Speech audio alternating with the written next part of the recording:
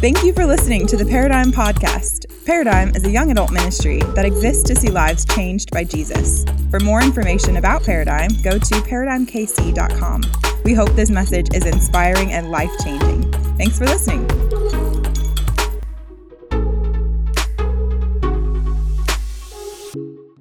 You have a copy of God's Word. Once you find the book of 2 Peter, chapter 1 is where we're going to be at tonight. If you're new to the Bible, 2 Peter is actually at the end of your Bible. Go all the way to your maps. Those won't help you around here. They'll help you in the Middle East, but not around here. Go to all the maps at the very end and then back up a couple of books and you'll find 2 Peter chapter 1. I am so excited that you made the decision to get here tonight. If you're just now joining us, we are in a series of conversations that we're just calling deconstruction. And this is a little bit of a buzzword. People are deconstructing all sorts of things. And when it comes to faith, many people are deconstructing their faith. And a lot of them are actually dissolving their faith. In fact, one of the fastest growing, religious sects in America is that you just say, I'm not any religion. Are you an atheist? No. Are you a religious person? No, not really. And the fastest growing group of people in a religious survey in our generation would be those that have said, hey, man, I'm kind of done with religion. And so this word deconstruction is playing itself out in all sorts of ways, but what we're here doing is that we're having a conversation saying, hey, you should be asking some questions. And it's such a buzzword when you start deconstructing that it can mean a lot of different things for a lot of different people. But I just want to bring everybody on the same page and with the definition that we've been given with deconstruction. Deconstruction, what we've been saying is it is taking apart and examining our practices and beliefs to determine their truthfulness and usefulness and impact. And here's what we've been saying throughout the series, that the church, it should be the safest place to ask questions. That some of you, maybe you grew up in a church or religious organization where it's like, you just got to believe. If you have doubt here and you have questions here, what's wrong with you? You know, that kind of thing. And we don't want that to be the case. That the church should be the safest place for you to ask questions. And so we've come in here tonight and we want to ask questions that are really, really important to us building our faith and really owning our faith, because we want a faith that is useful. We want a faith that is truthful, and we want a faith that is impactful. And so we're glad that you're here tonight. And we're actually going to be having a Q&A after the service tonight. And so if you want to just jot down some questions that you may have, we have a guy that he's actually an engineer by day, and he's an apologist, if you will. He's given a large part of his life to really study Christianity and make sure that it's the best faith practice that you can have, why it's true. And he's going to be sharing some things after the service tonight. So I want to invite you to that at this time. But anyway, one of the things that is kind of true in my life is that I really didn't grow up in faith, and I really didn't grow up around the Bible. And so I remember it was in the South is where I grew up. And if we haven't met, you'll figure out that I'm not from these parts. I'm from the South. And in the South, I always say that they give you a birth certificate and a Bible. Like religion is just kind of a part of the culture down there. That's what I mean by that. And so I grew up kind of hearing some things about God, about Jesus, about faith, about the Bible, and that sort of thing. But it never really impacted my life. And then I found myself as a 16-year-old, and I was going through probably the most difficult time in my life. It was the first time in my life when I remember feeling anxious. I don't know if you've ever had that happen before, where you really remember like tangibly in like day after day, I'm worried, I'm anxious about a certain thing. So if we're just now meeting, some of y'all may know this, but if we're just now meeting, part of my story is when I was 16, my dad went to jail for the first time. And my mom, she came to me because my parents were divorced at the time, and she said, hey, your dad's in jail. We were dependent upon some of his income to make ends meet, and so it looks like we're not going to have a Christmas this year, and I don't know if we're going to be able to keep our house. And so I'm 16 years old, and my mom's saying, we're about to lose everything that we know as normal. And so I remember I was working this job making like $5.15 an hour. That was minimum wage back in the day. How's that even right? Anyway, I was making that, and I remember coming home at night, and my mom, she was working 4 jobs trying to make ends meet. And I remember coming home and putting my measly little paycheck after taxes were pulled out of it on her nightstand, just saying, okay, God, would you help us be able to make ends meet? And I began to pray because I really needed God, and I was anxious and I was worried. And I was asking this question like, God, do you even care about what's going on? And I remember I was given this list of verses that I should memorize. I'd gone to this thing at a church, and I'd been given something to look at, and I really just kind of threw it to the wayside. But I found myself picking this up in that season. My dad's in jail. We're about to lose our house. And I don't know if we're going to make it.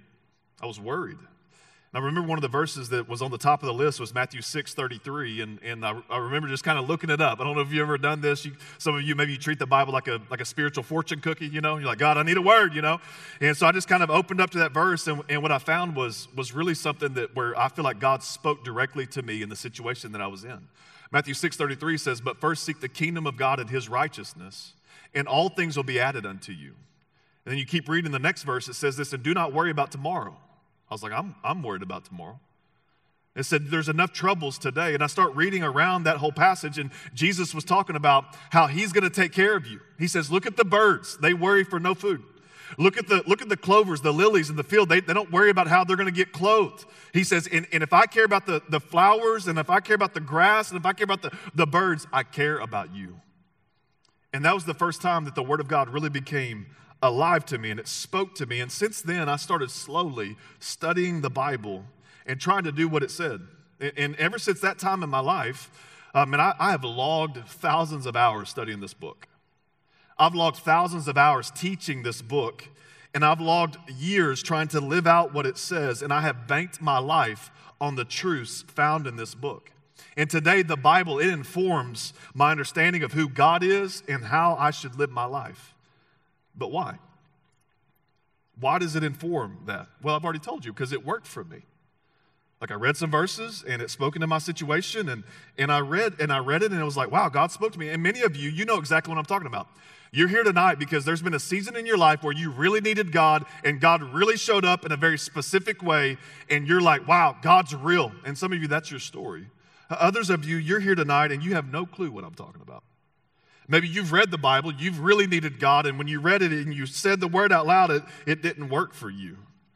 And maybe you're here and you're wrestling with whether or not this Bible is really reliable, or you can look back in a time in your life and like, it worked for me then, but it's not working for me now. Or maybe you have a coworker that you go to work with, and maybe you've tried to bring up faith, and they're like, yeah, but how can you really trust that the Bible's true? Because like, there's so many different translations and so many different errors, and over a span of time, they start asking these questions, and you're like, I don't know. And maybe you're here tonight and you're deconstructing whether or not you can really trust that the Bible is reliable, whether or not you can really trust that the Bible's truthful, and whether or not you can really trust that the Bible is impactful. If you're taking notes tonight, I've titled the message tonight, Is the Bible Really True? Is the Bible really true? And this is a really important question. Now, you may have come in here, and I don't know what brought you in here, but you may not have been asking that question today, but let me tell you why this is a really important question. Here's 5 reasons. I'll give you 5 reasons real quick why this is a really, really important question. Because if the Bible is true, then you can know how to have eternal life. That's one. If the Bible is really true, then you can know that there is a God that died for your sin and rose again, and you can have forgiveness. If the Bible is really true, then you can know that you are loved by God. If the Bible is really true, then you can know your purpose in life. If the Bible is really true, then you can know God Almighty.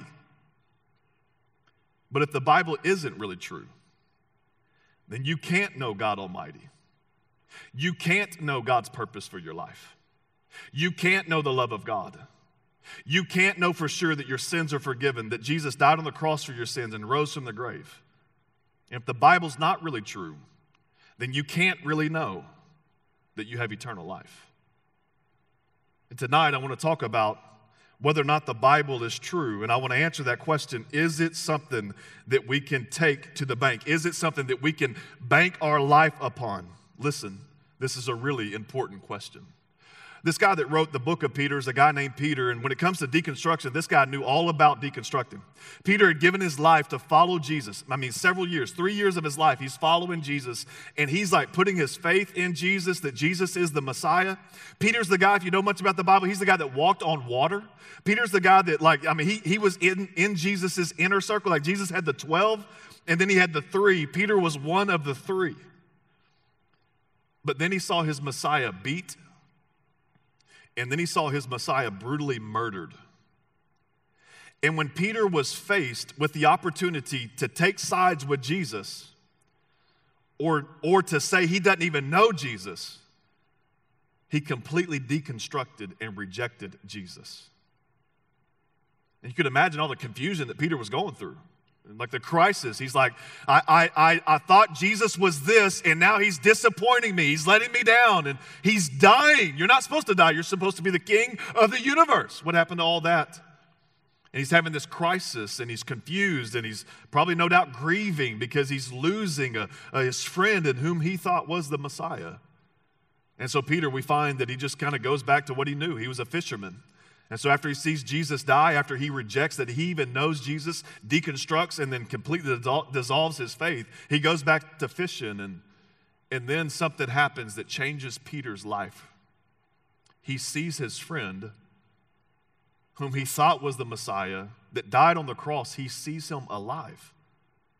And it's this moment when you read it, it's like I don't know if you've ever seen Forrest Gump, and when he sees Lieutenant Dan on the shrimp boat, and like he just jumps off the boat and he's just swimming towards Jesus because he's so fired up. He sees Jesus on the shore off of this lake or the sea, and then they sit down and they eat a filet-o-fish together. They eat fish together. Like he has a meal with Jesus. He has conversations with Jesus. He didn't eat some mushrooms, have an hallucination that no one else saw. Like this is something that people were around, and it changed Peter's life.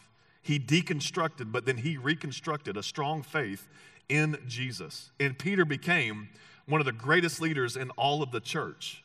And he's writing a letter to some people at the end of his life. And he's saying, hey, there may have been some rumors about whether or not we can hang our hat on this truth. There may be some rumors about whether or not we can really bank our life on the scriptures. And let me clear it all up. Why we can trust the Bible. And he says this in 2 Peter chapter 1, starting in verse 16.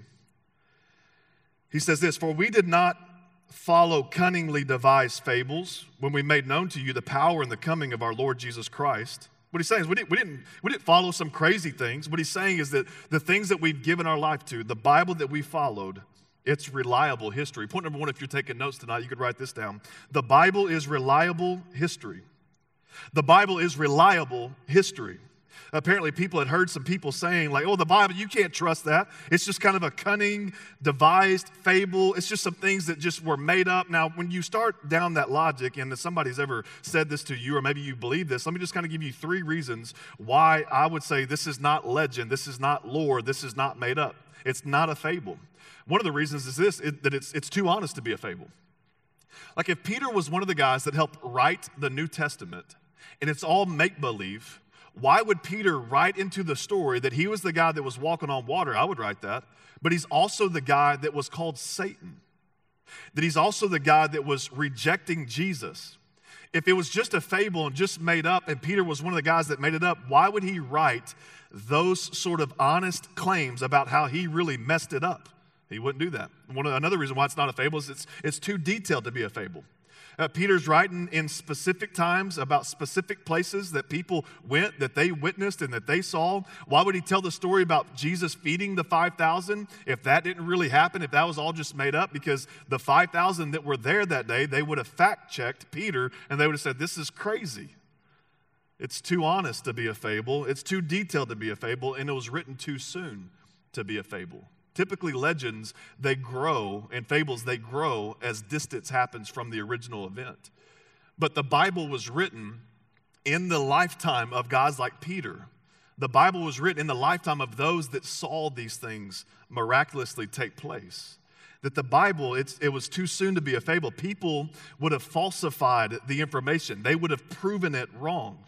Now, when determining if something is reliable historically, oftentimes we'll go to science. But the problem with that is that the scientific method is not the best way to prove history.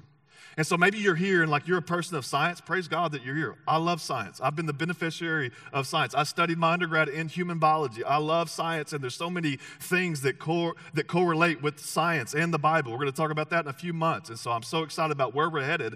But when you try to use the scientific method to produce and prove the reliability of something in history, it doesn't work. Because the scientific method, if you know science, and this will probably be a reminder to some of you guys from your basic science classes, the scientific method, it's got to be observable, it's got to be measurable, and it's got to be repeatable.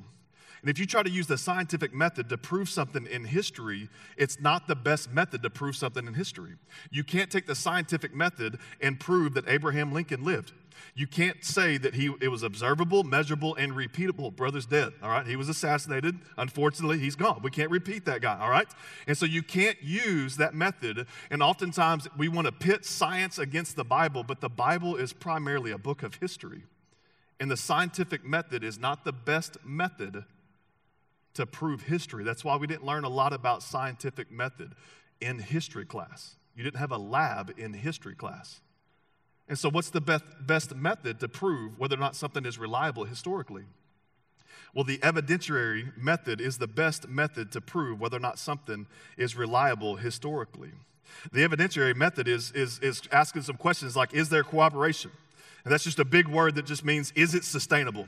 Is there enough evidence that comes together to make this argument or this claim sustainable? And then you also have to ask, is it falsifiable? Can it be proven wrong? Now, here's what we find in the scriptures is that we find that there are 0 internal inconsistencies. We can't find any internal inconsistencies. And we've got multiple corroboration. Here's what I mean by that. We have 66 books in the Bible written by 40 different authors in 3 different languages, Greek, Hebrew, and Aramaic, on 3 different continents, Asia, Africa, and Europe. The authors probably never met each other by and large, spanning over 1,500 years. And if you look in your dictionary, this would be the very definition of corroboration or sustainability or substantial evidence, rather. So unless you have anything that would negate what we find in the Bible, you have to accept the fact that based on the evidentiary method, that the Bible is reliable history. That Peter, what he's saying is that we're not following a fable. It's reliable history. And this reliable history was written down by eyewitnesses. He goes on in verse 16, and he just simply says this, that we didn't follow cunningly devised fables when we made known to you the power and the coming of our Lord Jesus Christ, but we were eyewitnesses of his majesty. Point number 2, if you're taking notes tonight, you could write this down, that the Bible is an eyewitness account. The Bible is an eyewitness account. Peter's saying, we saw it, bro, with our own 2 eyes. And not just me. This wasn't some divine revelation that I got in some closet somewhere all by myself. There are multiple eyewitness accounts in the lifetime of other eyewitnesses. That the Bible, it's an eyewitness account. That our faith tonight is not in what Peter believed about Jesus primarily. Our faith tonight is in what Peter saw Jesus do. That we are responding to the news that was written down and observed throughout history. I love one of Peter's contemporaries, one of his guys, a guy named John. He writes in one of the letters that he wrote in 1 John, he just says things like, we saw this, we heard this, we touched this, and he's overstating, we were there. This is something that literally happened in time. And y'all know this, an eyewitness changes everything. So I was a struggling postgraduate, I was just graduated my undergrad, and I was trying to start my own business. And, what do you do when you're struggling? And as a young adult, and you're trying to start your own business, you got to get a little side hustle in. And I was just trying to find the easiest side hustle I could get, so I decided to substitute teach. I don't know if you've ever substitute taught. If you're a substitute teacher, God bless you. God bless you, all right? And anyway, so I'm substitute teaching and a young adult, and I got these elementary kids. I want to kill them elementary kids, just snap on them, And they can't fire you, Anyway, so this kid gets up, and I see him take his pencil, stick his pencil eraser first into the pencil sharpener. I'm watching him, and he's looking at me while he's doing it. And I'm like, what's wrong with you, And he pulls it out, and I say, hey, young man, come here. I said, did you just stick your pencil in the pencil sharpener eraser first? No. I'm like, I just saw you, what if this went out and he's like, well, no, I didn't do this. And I'm like, no, this is an eyewitness. I saw you do this.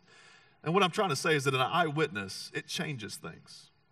That if you're trying to build a case and there's an eyewitness, that is critical evidence and critical information to try to prove or falsify the case. And we have multiple eyewitness accounts in the lifetime of other eyewitnesses. We talked about this in week 1 of this series, that people saw the resurrection, that there were different people in different places and in different times. And 300 people saw the resurrected Christ.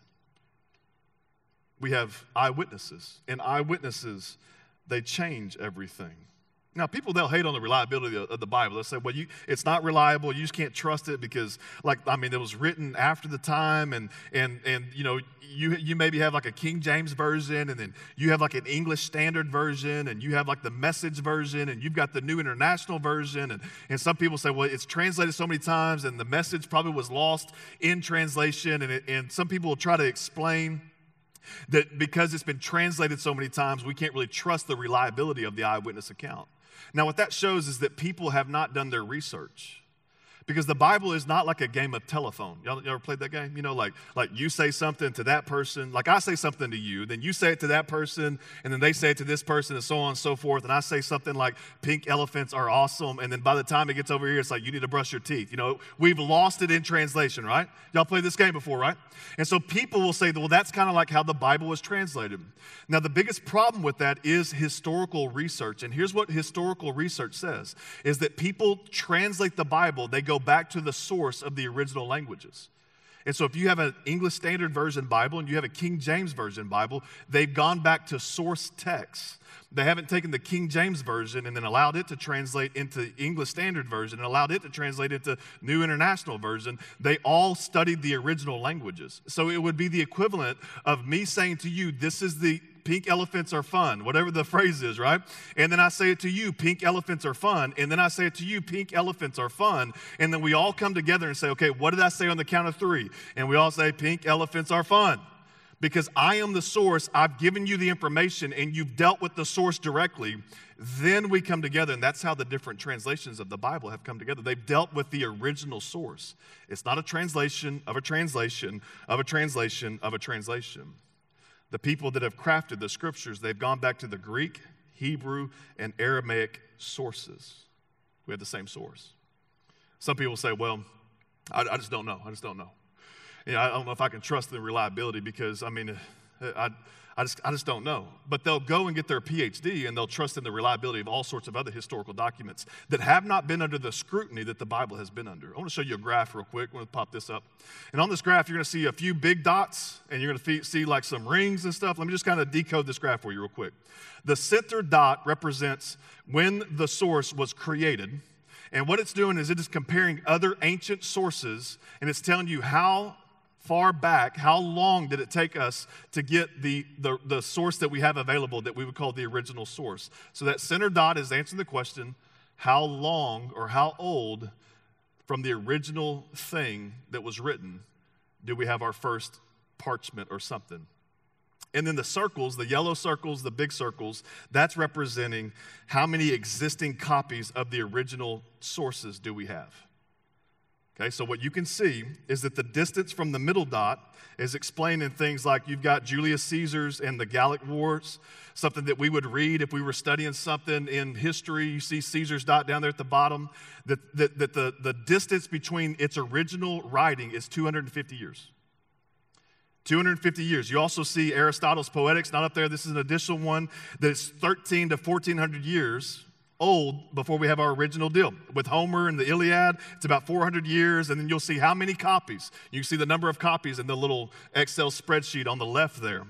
That you'll see that Plato has 210 original copies. Aristotle's Poetics, we'll see that we don't have very many copies of that in history. You'll see that Herodotus, we have about less than 10 copies.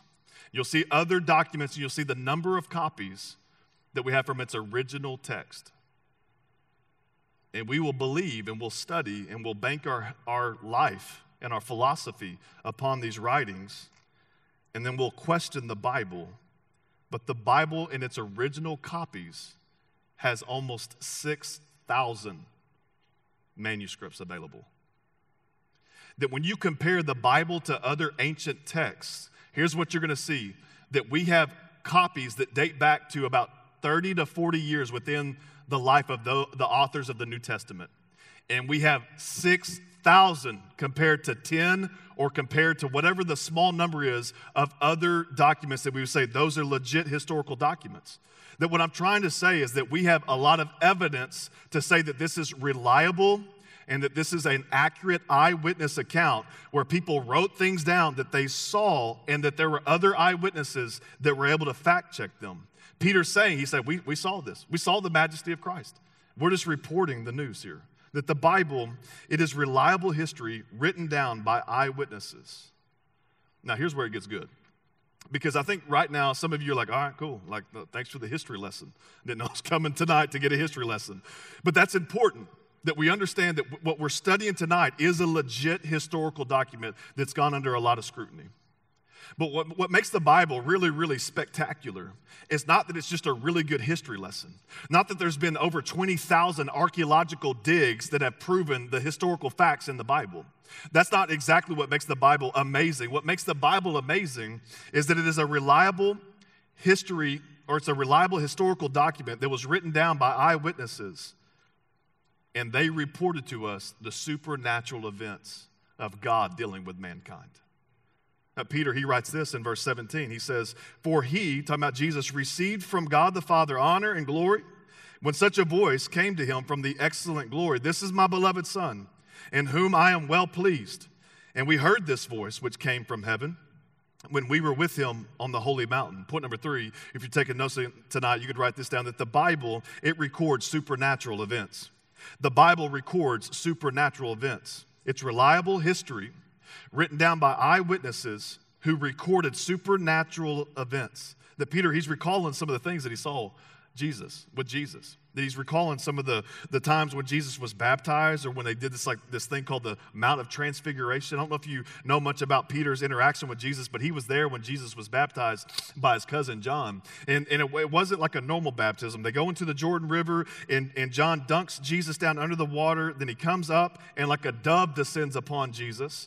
And it's the Holy Spirit in the form of a dove. Then the heavens open, and they all hear this voice, "This is my beloved Son, in whom I'm well pleased." Then you fast forward a little bit, Peter's been following Jesus, and he was like, man, that's unique, and that's supernatural. And then they go up to this mountaintop, and Jesus tells these 3 guys, Peter, James, and John, "Why don't y'all come up to this mountaintop with me?" And so they go up there, and then Jesus all of a sudden does this out-of-body thing, where the inside glory of Jesus, who's claiming to be the Son of God, he comes out of himself, and he's talking to Moses and Elijah. And Peter's like, "This is awesome. What's going on here?" And then Peter just looks at the guys like, "We should just stay here. Like, this is amazing, And he's like, "We should build we could build a house for you and for you and for you." And it's called the Mount of Transfiguration. And he heard the same voice that God, he parts the heavens, and he says, "This is my beloved Son, in whom I'm well pleased." And I guess he looks at the guys and everybody else around him and says, "And you got to do what he says." And so Peter, he's calling to mind this, let me tell you, I was there when all of that took place. And I'm writing things down to tell you about the supernatural things of God. And Peter was there for perhaps the greatest miracle in all of human history. When Jesus died on a cross, when he was crucified, and when he rose from the grave. That Peter's saying, we saw supernatural things. I was flying with a person next to me this last week, and I was asking them, what do you do? And they're like a second-year resident in med school, going to be a vascular surgeon. I was like, oh, wow, that's amazing, Thank you so much for your efforts and all your hard work and that sort of thing to help preserve life. And I said, well, do you have a faith? And they began to tell me, yeah, I kind of grew up and grew up in the church, but I really don't do much with that anymore. And I just said, okay, well tell me what's going on. Well, it's just not really relevant to my life anymore. And I start telling her about these things that we're talking about, this deconstruction thing. And I tell them and about this. And I'm like, well, how do you reconcile science and the Bible? And I start asking questions. And then one of the things that comes out, she's like, yeah, I just have a hard time believing the reliability of the Bible because, what about Jonah and the well? She references this story. And I'm like, well, it's supernatural. If Jonah didn't get swallowed by a big fish, it wouldn't have made the cut, all right? It would have just been Jonah took a swim, all right? There's nothing spectacular about that. You can do that, okay? We wouldn't be reading something miraculous and supernatural to this day and banking our life upon it and saying that was a movement of God Almighty if it was just something normal. That the Bible, it's containing supernatural events. If you read the Bible and you go, wow, that's out of this world, yeah, because it's God working in mankind. And the Bible is reliable history of eyewitnesses that wrote down and recorded supernatural events. And Peter's saying that this is what we saw. We can't deny it. I can't explain it all. I don't know how he did the whole thing, but it was supernatural. It was awesome, is what he would say. And he's saying this is what we saw, and we wrote it down. He goes on, he says that when we saw these things, we begin to remember that, oh yeah, some of these things were foretold, that the Bible is full of prophecy, and then it's also recording things that took place in order to fulfill the prophecy. And so Peter, he writes on in verse 19, he says this. He says, and so we have the prophetic word confirmed. I love this. That many people have made many promises about things that are going to happen in the future. But the Bible stands unique that it gives prophetic words, and it also gives you the historical fulfillment of many of those prophecies so that we can have confidence in the other prophecies that are contained in the Bible that those things are going to come to pass too. Because God is good to serve and to complete His word. He's faithful. And so Peter says, and so we have the prophetic word confirmed, which you do well to heed as a light that shines in a dark place, until the day dawns and the morning star rises in your hearts. Point number 4, if you're taking notes, you could write this down. The Bible records fulfilled prophecy. That's a really important statement. The Bible records fulfilled prophecy. That Peter's saying that we have this prophetic word confirmed, that the Bible's a book of prophecy, and there's so many things that I could point you to right now. Like if we had time, I would be like, this, and then this, and then this, and this was foretold 700 years before, and then it came to pass here. And like things that you couldn't, like some people say, well, Jesus knew all those things, and then he manipulated his life to fulfill those things. You can't manipulate where you're born, bro. You don't have a choice on that thing, okay? And that's just one of several.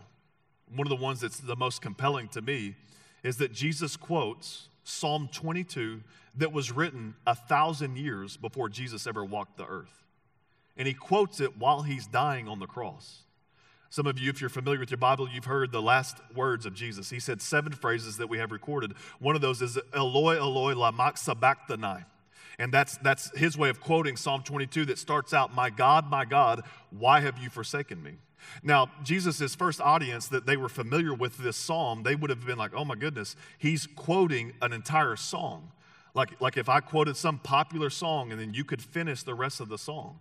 That's what Jesus is doing here. And so he's referring to this entire psalm. Let me just read you some of the psalms. Psalm 22, again, written 1,000 years before Jesus, written 1,000 years, and maybe I would say about 500 years before the crucifixion was ever invented. And note some of these things. It says in verse 1, my God, why have you forsaken me? And it goes on in verse 6, and it says, but I am a worm and not a man, scorned by everyone, despised by the people. All who see me mock me. They hurl insults, shaking their heads. He trusts in the Lord, they say. Let the Lord rescue him. Let him deliver him, since he delights in him. If you're familiar with the last hours and minutes of Jesus, you would remember that people were hurling insults at him, and they were mocking him, and they put a sign on the top of his cross that said, King of the Jews. And they said, if you're really the Son of God, why don't you call down the angels to save you? Let the Lord rescue you. It goes on in verse 14, and it just says this in Psalm 22:14. I'm poured out like water, and all my bones are out of joint. My heart has turned to wax. It has melted within me. They ran a spear into Jesus' heart to ensure that he was dead. And the Bible records that water and blood hit the ground, that there's pericardial fluid that will flow out of this sac around your heart. That he's fulfilling this Psalm 22, verse 15. It says this, my mouth is dried up like a potsherd, and my tongue sticks to the roof of my mouth. You lay me in the dust of death. Dogs surround me. A pack of villains encircle me. They pierce my hands and my feet. All my bones are on display, and people stare and they gloat over me. That dogs in the Bible, that's a way of referring to Gentiles or non-Jewish people. The people that crucified Jesus were Roman people. They weren't Jewish people.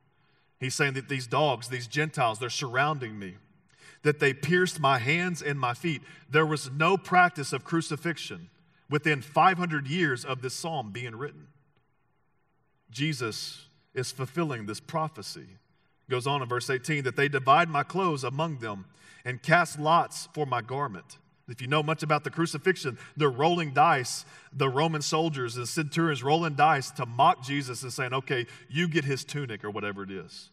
And Psalm 22 ends with this amazing declaration that it is done, which sounds oddly familiar to the final words of Jesus, tetelestai, it is finished. That the Bible, it's reliable history, recorded by eyewitnesses who wrote down supernatural things that fulfilled prophecy. And the reason why this is significant is because you got to know that Jesus has died for you. Peter says that we've got this prophecy confirmed. He says in verse 19 that you would do well to heed as light that shines in a dark place until the day dawns and the morning star rises in your hearts. What he's saying is like you consider the evidence and you consider the implications that Jesus died for you. I think we could study about all the different prophecies and all the different things and all the different historical deals, and we could go archaeology and we could go all the historicity and we could go different testimonies and we could talk about all these different things. But the power that we have that will change a person's heart is not all of those things. The thing that changes a person's heart is the good news that Jesus died for you. I have at least 2 friends that were atheists, and they began to ask questions about faith. And it wasn't evidence that convinced them to put their trust in Christ. It wasn't archaeology. It wasn't conversations like this. It was them wrestling with the fact that God sent his son, an innocent man, to die for them. One of them's on our staff. The other one was one of the smartest men that I know, made a 35 on his ACT. And he wept bitterly when he read about how Jesus died for him. And the greatest fulfilled prophecy that we could wrestle with tonight is that God sent his son to die for you, to be pierced for your transgressions. That our iniquities, our sin was laid upon him. And he was killed so that we could have the opportunity to have forgiveness before God. And if you're here and you're deconstructing, I would call you to consider the great love of God demonstrated by the sacrifice of Jesus. And allow that to begin to shine light in a dark place in your heart. And you would consider the cross of Christ. And you would consider the implications of hope, of love, of purpose, and of eternal life. And you would begin to marinate and to stew and to meditate upon those truths until the day dawns and the morning star rises in your hearts. See, the plan was for God to send his son to die on a cross for you so that you could know the love of God in a very tangible way. And I urge you to wrestle with that.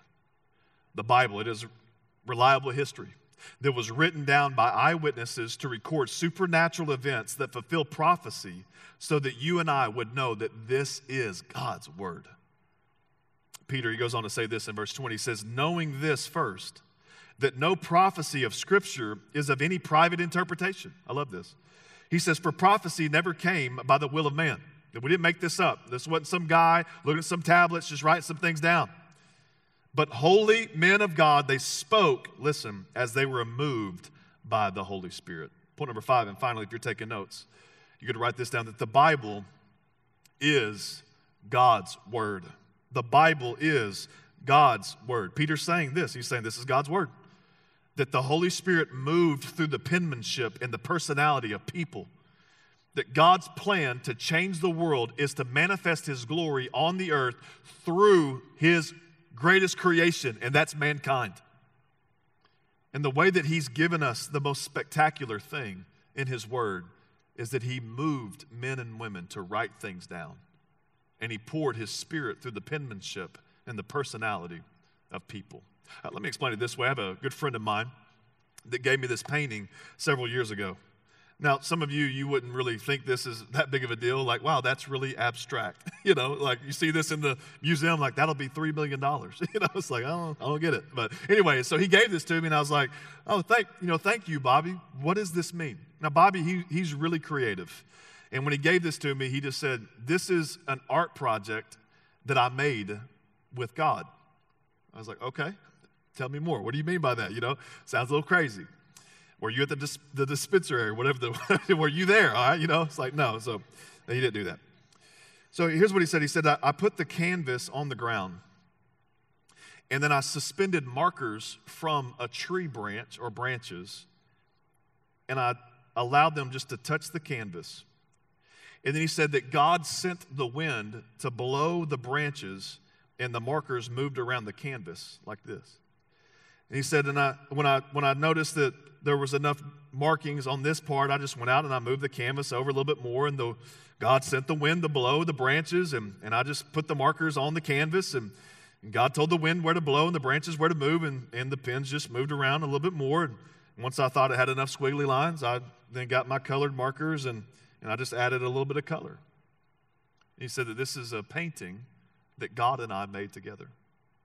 And the reason why I show you this is because I think this is a really, really good picture of what happens when we read the Bible and we go, okay, is this God or is this man? I mean, what exactly worked? How did this all move? And what Peter's saying is like, you can bank your life upon the reliability of God's word, because he's saying that the Holy Spirit moved men and women to write down the things that they saw God doing that were supernatural. And the Holy Spirit poured himself through the penmanship of those men and women and their personality. That God sent his Spirit to blow the wind and to move the markers, and then they colored in a little bit. And this is how we can trust that God was at work with these things. Now, there's many other reasons why we can trust in the bringing together and the certain criteria and things like that. But according to what Peter's saying, he's saying this, that God spoke as they were moved by the Holy Spirit, that God wrote a book. And some of you are thinking here tonight like, well, you know, I just need more evidence in my faith. And I would just say this, the Bible is God's evidence that he is real. And the fact that we have this book, and that this book is not some afterthought. This book is the best-selling book of all time. That more paintings have been painted. More other books have been written about this book. More songs have been crafted from the words in this book than any other book in human history. That the Bible is reliable. It's reliable history that was written down by eyewitnesses, that they recorded supernatural events that fulfilled prophecy so that we could know that this is God's word. And because the Bible's true, then you can know God. Because the Bible's true, then you can know that he loves you. And because the Bible's true, you can know that you have a purpose in life. And because the Bible's true, you can know that there is forgiveness for your sins. Because Jesus died on the cross and rose from the grave. Because the Bible is reliable, you can know that you can have eternal life. Let's pray. Lord Jesus, thank you so much for today. God, I thank you just for this opportunity to open up your word. God, I pray that we would begin to wrestle with how profound it is that you preserved this book. And God, I ask that you would help us just to begin to be open to the truth that you wrote a book. God, if somebody's here and they don't know you, God, I pray that you would speak to them clearly, that you knit them together in their mother's womb, like your word says, that you have a plan for them to prosper them, like your word says, that if you are in them, then greater is you that is in them than anything that is in this world, like your word says.